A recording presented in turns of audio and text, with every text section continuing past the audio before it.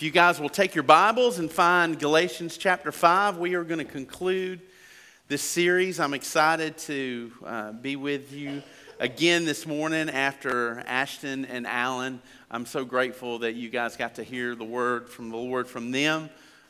They both did amazing jobs. I'm really grateful for their diligence in studying and just really preaching effectively. We're really blessed.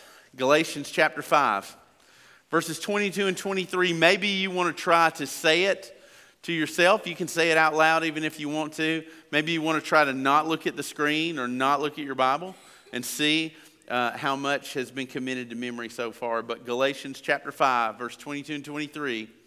But the fruit of the Spirit is love, joy, peace, patience, kindness, goodness, faithfulness, gentleness, and self-control. The law is not against such things. Very good. You felt like you were in Vacation Bible School again, didn't you? Exactly. Self-control is the last on the list.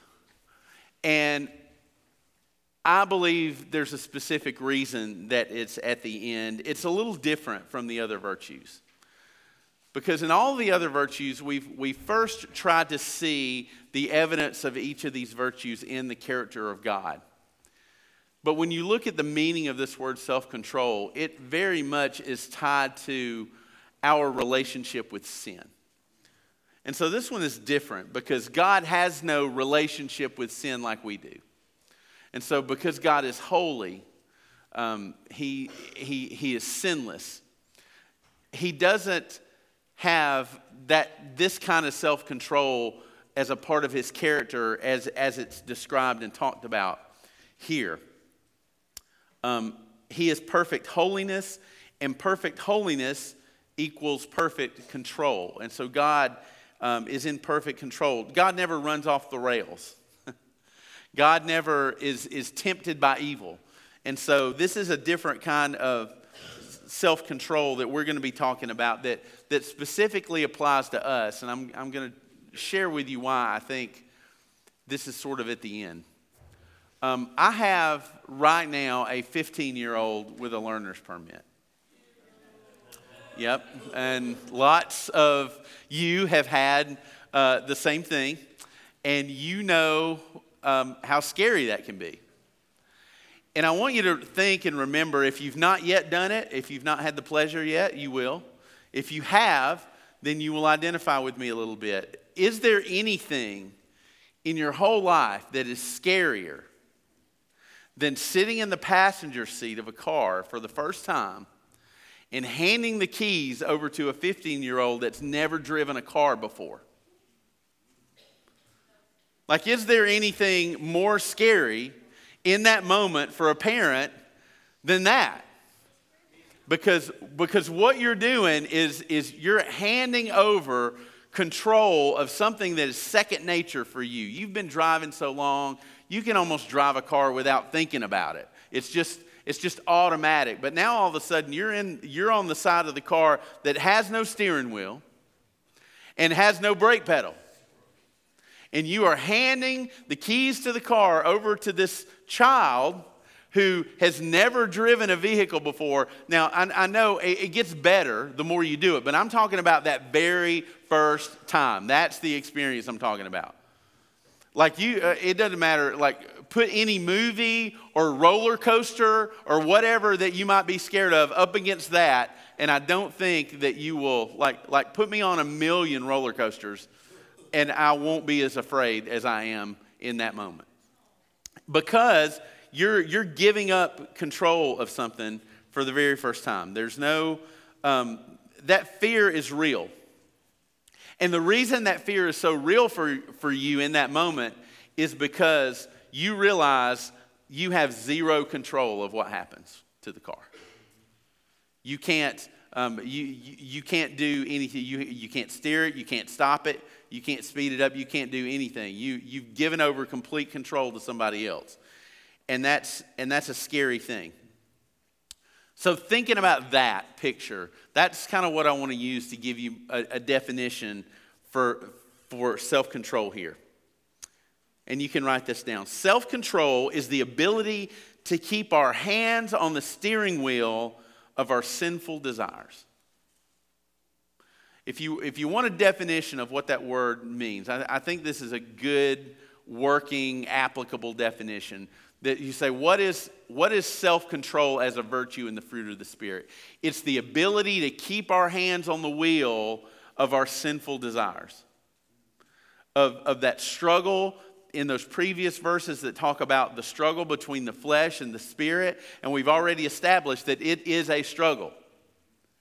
So self-control is us being able to keep our hands on the wheel of those desires that are in us that we don't want to be in us anymore, but they still very much are. If you were to get into a car and crank it up and push the gas and get on the road and go and drive with no hands, what's going to happen? You're going to wreck. You're going to run off the road. You're going to hurt yourself. You're going to hurt somebody.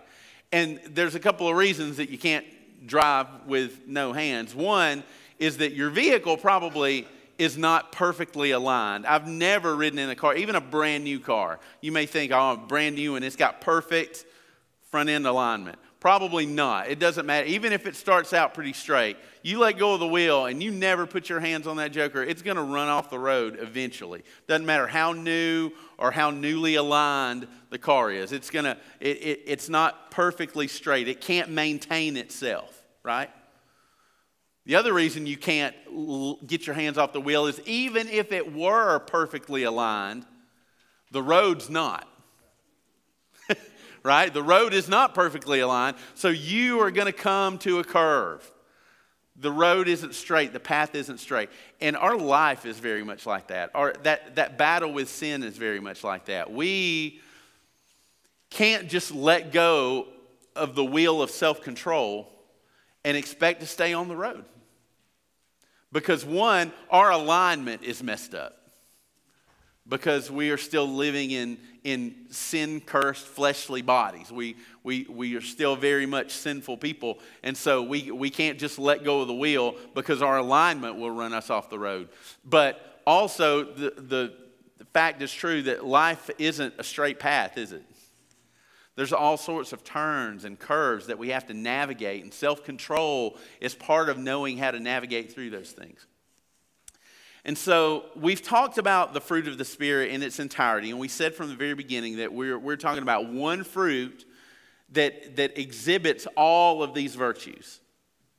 Love. And we said that love was first on the list, likely because it's the one virtue that runs through all of them. You can't really experience any of them the way they're intended to be experienced without love. Love is a part of all of them. And then there's joy and peace and patience and kindness and goodness and faithfulness. And we've talked about all of those. But then we come to self-control at the end. And, I've already pointed out it's at the end. If love is first on the list because it's the core or the thread that runs through all of them, I believe that maybe Paul has self-control at the end of the list because it's the one that preserves all of the others. It is the one virtue that tells us when we're getting all of the other virtues out of balance. There are two things that I think self-control does for us. I'm going to give you two practical, this is the function of self-control in our life. And you can write these down and we're going to talk about them. The first work of self-control in our life is that it keeps the good gifts of God good. It keeps the good gifts of God good. It helps them stay good. All of the virtues in the fruit of the Spirit, love, joy, peace, patience, kindness, goodness, faithfulness, gentleness, all of those are good things. Amen? Right? They are good things. They are gifts from God. But a good thing out of control quickly becomes a bad thing. Right? And that's a principle that I think runs through all sorts of things in our life. Think about love, the goodness of love. Love out of control can turn into lots of destructive things. Love out of control can turn into obsession. It can become codependency. Romantic love, as good as it is and as perfectly as God designed it in creation, out of control, it can become lust. It can create unhealthy passions in us that bring destruction. So love is a good thing. Love out of control can very much be a bad thing. Joy is the same way. Joy is a good thing, but out of control joy becomes chaos, right? It can become wild chaos and disorder without control. Peace and patience are good things. And you say, well, how can those get out of control? I think that peace, especially in my life, peace, if I'm not self-controlled in my peace, I'll become indifferent. I'll become apathetic with things, or I'll become lethargic and lazy. Kindness and goodness are good things, but an excess of those things, kindness in the lives of other people that's not controlled, can become enablement. We can become so kind without self-control that we can actually lead people to a worse place than they already are. If we enable them by so much kindness with no control. Also, there's a kindness and goodness that if it's excessive, it comes across as not being genuine. Right? I mean, think about, have you ever been at a restaurant where you had a server, maybe that was so over the top, kind and good, it just nauseated you because you knew they're just fishing for a good tip. Like it's almost like, please leave me alone. You've refilled my drink 8 times in the first 10 minutes I've been here. Like, please stop. It's just over and over and over. Or if you ever bought a car, the car salesman, just overly nice and kind and just spreading it on thick to the point where it's like it's not real. It's just not genuine at all. Any of these characteristics, these are good things. These are gifts that God has given us. But without self-control in those things, they can quickly become bad things. Self-control stops us from taking the good gifts of God and making them bad. So the second thing that it does for us, we all understand that good things can become bad very quickly without self-control. It keeps the good gifts of God good, but it also protects us from the danger of our own desires. Number 2, it protects us from the danger of our desires. I remember in high school when I first heard about the Autobahn in Germany. The Autobahn highway system that's in Germany. And what's the Autobahn famous for? No speed limits. You can go as fast as you want to go, right? Well, I did a little research about it, and I found out that actually it's not completely true. There is 24% of the Autobahn highway system in Germany that does have permanent speed limits. Okay, so 24% of it has posted permanent speed limits. There are some portions of it that have seasonal limits that don't stand all of the time, but the vast majority of it, at least 76% of it, has no posted maximum speed limit. So you think, especially as a high school kid driving a car, you think, man, I want to go there. Right? I can go and I can drive as fast as I want to go and nobody can tell me not to. You know what a recently measured statistic of the average speed of people who drive on the Autobahn is?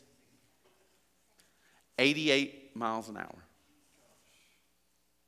That's the average speed of everybody who drives on it. Now that seems weird to us, especially as Americans, because we're thinking, what are they doing? Why are they driving so slow on a road where there's literally no speed limit. You know why? Because it's stinking dangerous to drive that fast. It's dangerous. It doesn't matter if there's a sign or not. To drive 120 miles an hour anywhere is dangerous.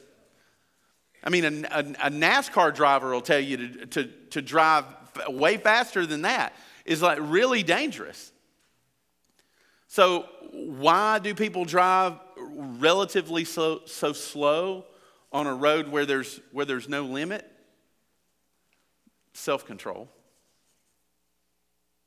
There's nobody telling them they have to drive that speed. That's just the average. Now, of course, there's probably maniacs who do drive 120 miles an hour.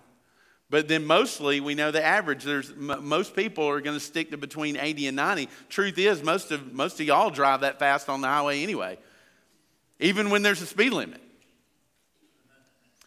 So that tells us that even with limits, people still will try to control their speed because they want to be safe. There's something in our nature that we want to protect ourselves. We want to be safe. Self-control does that for us in our spiritual life.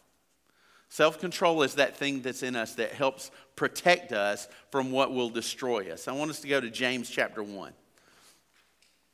We're going to look in James. James, I love the book of James. It's so applicable and so straightforward. But look at verses 14 and 15 in chapter 1. But each person is tempted when he is drawn away and enticed by the devil on his shoulder? No. By other people? No. When he is enticed by his own evil desire. Then after desire has conceived, it gives birth to sin. And when sin is fully grown, it gives birth to death. So death comes from sin. Sin comes from desire. And where does desire come from? Me. My desire comes from me. Now, are there outside elements that try to manipulate my desire or try to entice me? Of course it does. But what James is saying here is that the sin that gives birth to death in me is because of the desires that come from inside of me. No one makes us do anything except us. As much as we would love to put responsibility for our actions on other people or other elements or other things, the truth here is that nobody makes me do anything except me. And you say, well, what are those things? What are those desires that's a part of our flesh? Well, we talked about them in the first series. If the first sermon, if you go back a few verses in Galatians 5 up to verse 19, is that list that Paul gives. Verses 19 through 21. Now the works of the flesh are obvious, he says. Sexual immorality, moral impurity, promiscuity, idolatry, sorcery, hatred, strife, jealousy, outburst of anger, selfish ambitions, dissensions, factions, envy, drunkenness, carousing, and anything similar. He says these are the desires of the flesh, and it's these desires that rise up in me, in my heart. And if self-control is not a part of my life, those desires will rise up in me. They give birth to sin, and that sin, when it's fully grown, results in death. That's why we need a Savior. So these are the desires of the flesh that are in us, and they are dangerous, and they will destroy us. Self-control is our defense. Self-control is that thing that allows us to not be taken in by our own selfish desires. Proverbs chapter 25, verse 28. I love the New King James Version, the way it translates this. Whoever has no rule over his own spirit is like a city broken down without walls. Whoever has no rule over his own spirit, you know what that is? That's a picture of a life without self-control. Rule over his own spirit. There's a power that we're given by the Holy Spirit to be able to control our passions, our desires. And without self-control, our lives are open to attack. It's literally, we are like a city with no walls, without self-control. And there are lots of things that can come against us, right? The work of the enemy is real. Spiritual warfare is real. There are lots of circumstances and things and people that can come against us. But I believe that Satan's greatest weapon against me is me. I think Satan's greatest weapon against you is you. And that's what James is saying. Because our desires are our desires, right? When you desire something, that means you want it. And it's really hard to say no to something that you want, even when you know you shouldn't have it. That is why we need self-control. That's why the Spirit has given us self-control. I think of David. We are our own worst enemy. David, a man after God's own heart, chosen to be king of Israel. He's on his rooftop, and he sees Bathsheba, and he sees her bathing. And in a moment, he let go of his self-control. And he began to look longer than he needed to look. And he lowered his walls. As this proverb would say, his walls of defense came down. And his own desire began to overtake him. And it opened the door to a series of choices, pursuing his desire, and choice after choice after choice ended up in destruction in David's life. And so much of the destruction that we see in the lives of people and destruction that we see in our lives, the reason self-control is so important, such a precious gift from God, is that all of that destruction many times can be traced back to one choice. One decision where we just decided we didn't have self-control. Or maybe our desire was so strong we didn't want to have self-control. 2 Peter chapter 1.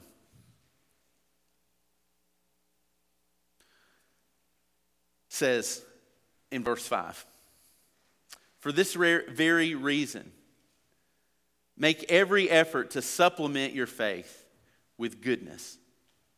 Goodness with knowledge. Knowledge with self-control. Self-control with endurance. Endurance with godliness. Godliness with brotherly affection.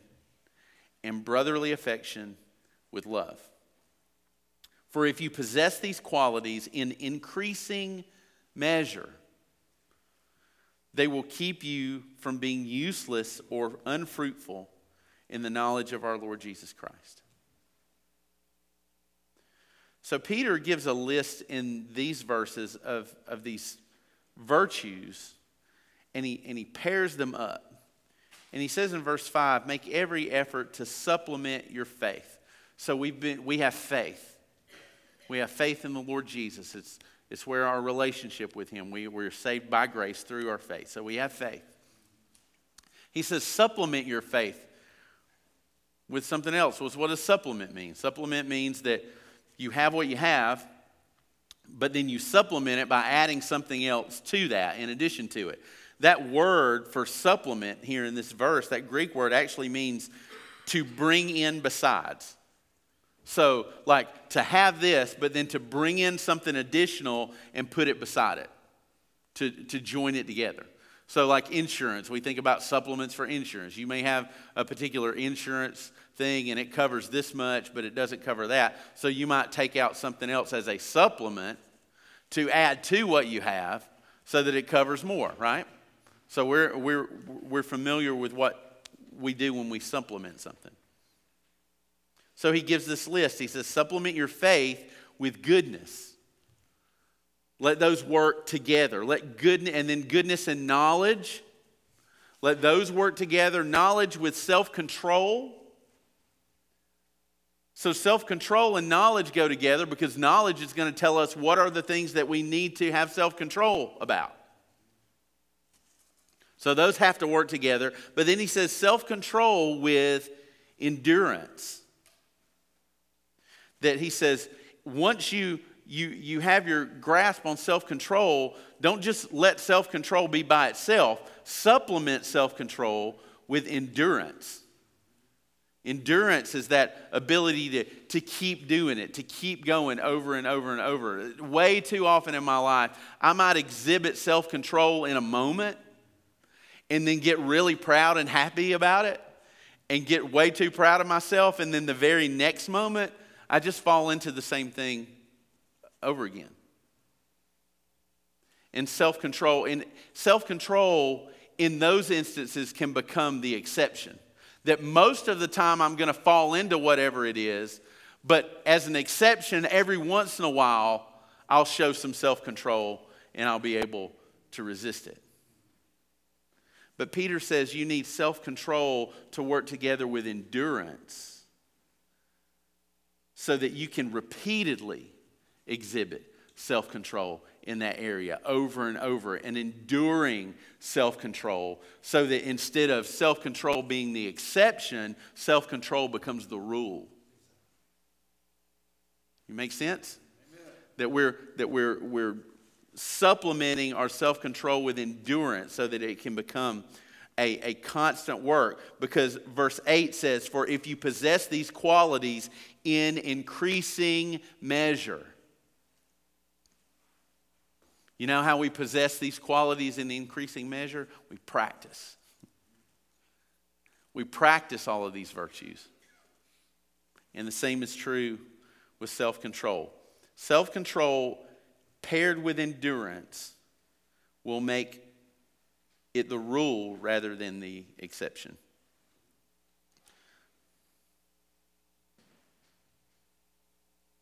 You know, I think about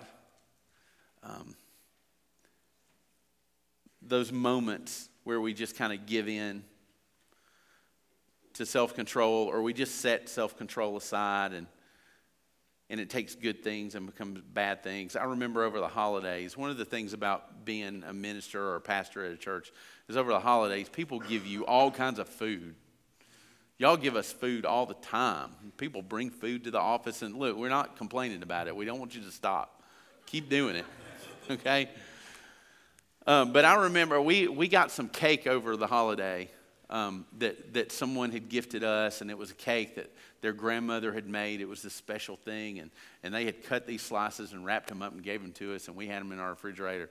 And it was probably, I love everything that my wife bakes and cooks, but this cake was just probably the most good and perfect cake. You know, we're talking about the good and perfect things that come from God. Like this was probably some of the most good and perfect cake I've ever eaten in my life. It was just amazing. And I remember distinctly a certain night where it came home. It was late. It was like 10:30. Do y'all have moments at 10:30 at night where you're like, I want something sweet? Yeah, you're like, I got to go to bed with sugar just sitting in my mouth.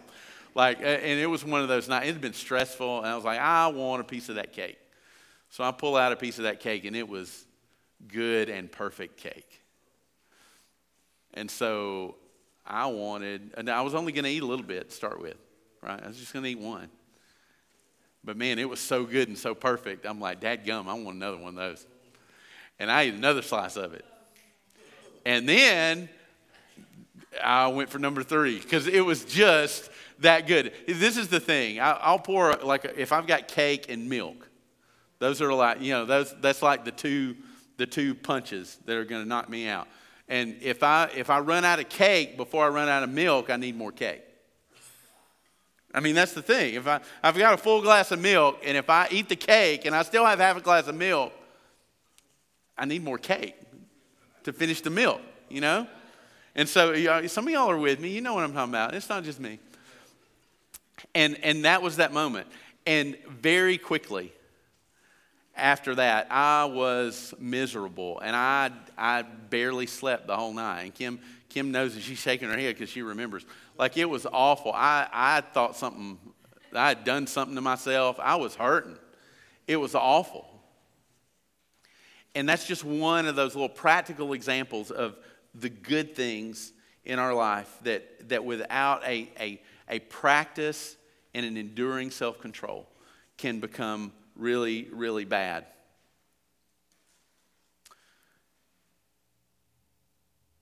Second Timothy chapter 1, verse 7 says, "For God has not given us a spirit of fear, but one of power, love, and sound judgment." Now that word sound judgment there is a little different from the word for self-control, but they mean very much the same thing. Not the same word, but a very similar meaning. That the Spirit, the Holy Spirit that's in us, is a Spirit that has given us power, it's given us love, but He has also given us sound judgment. So we have no excuse.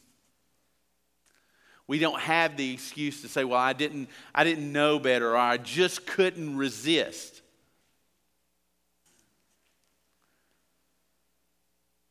But there's good news, because that sound judgment and that self-control that we need is not something we have to manufacture on our own.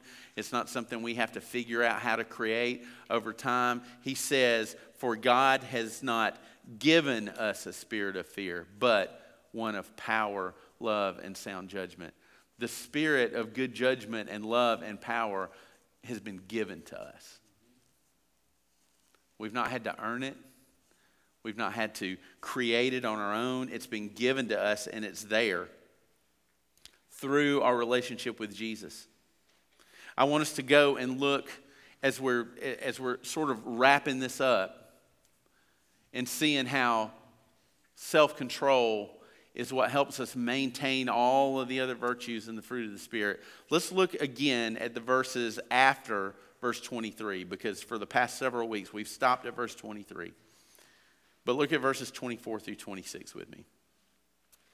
"Now those who belong to Christ Jesus have crucified the flesh with" what? "Its passions and desires." Those who belong to Christ have crucified the flesh with its passions and desires.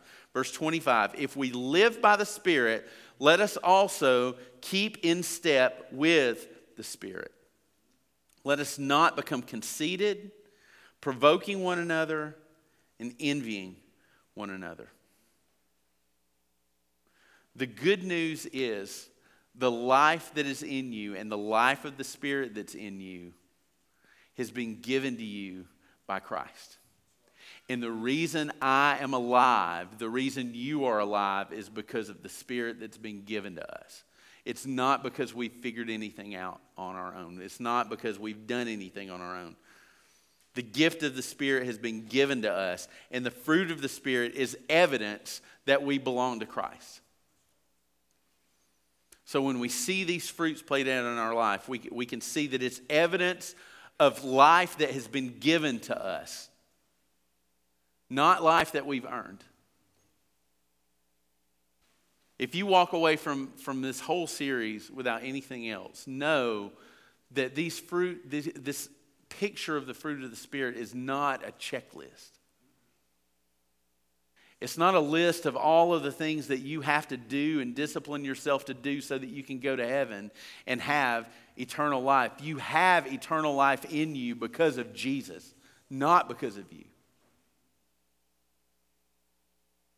Don't read that list and say, well, I have to make love and joy and peace and patience and kindness and goodness and faithfulness and gentleness and self-control. I have to figure all those things out so that I can have life in Jesus. No, what Galatians 25 says, if we live by the Spirit, let us also keep in step with the Spirit. That list is there not to show you what you have to do to get life. That list is there to show you that the life that you have has been given to you. And since it's been given to you and that's the reason you're alive, walk in the life that you've been given. Because you're alive. You're not alive because of you. You're alive because of Jesus. So if you're alive because of Jesus, walk like it. Step in the life that you've been given, not trying to gain a life you don't have.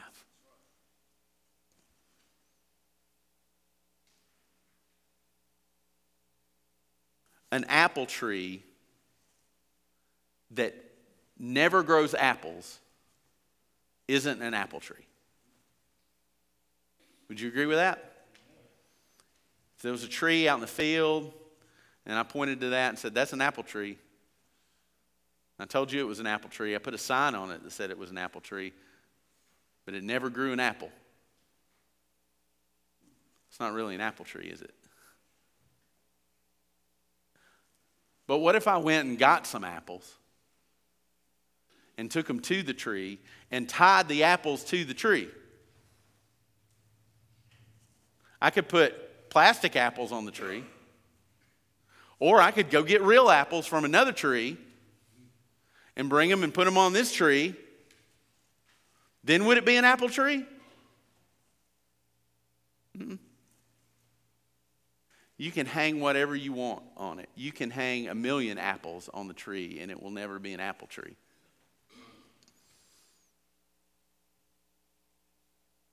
Because the way you know an apple tree is that it grows apples.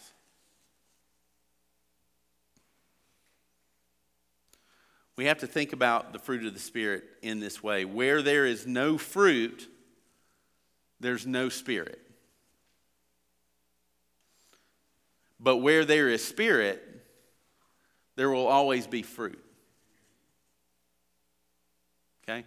Where there's no apples, there's no apple tree. But when there's an apple tree, there will always be apples. Same thing is true for us. Where there's no fruit, there's no Holy Spirit. But where the Holy Spirit is, there will always be fruit. Trying to take these virtues and hang these virtues in our life won't make us a follower of Jesus. We can't come up with fake plastic versions of all of these virtues and then stick them to our life and try to gain eternal life from that. Because it's not real.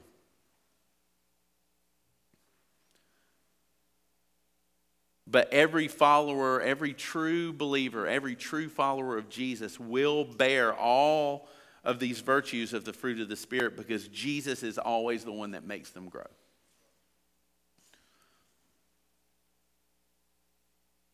The Spirit bears the fruit. So the question I would have us consider, and that I believe the Lord would have us consider, is the Holy Spirit bearing His fruit in your life? Whatever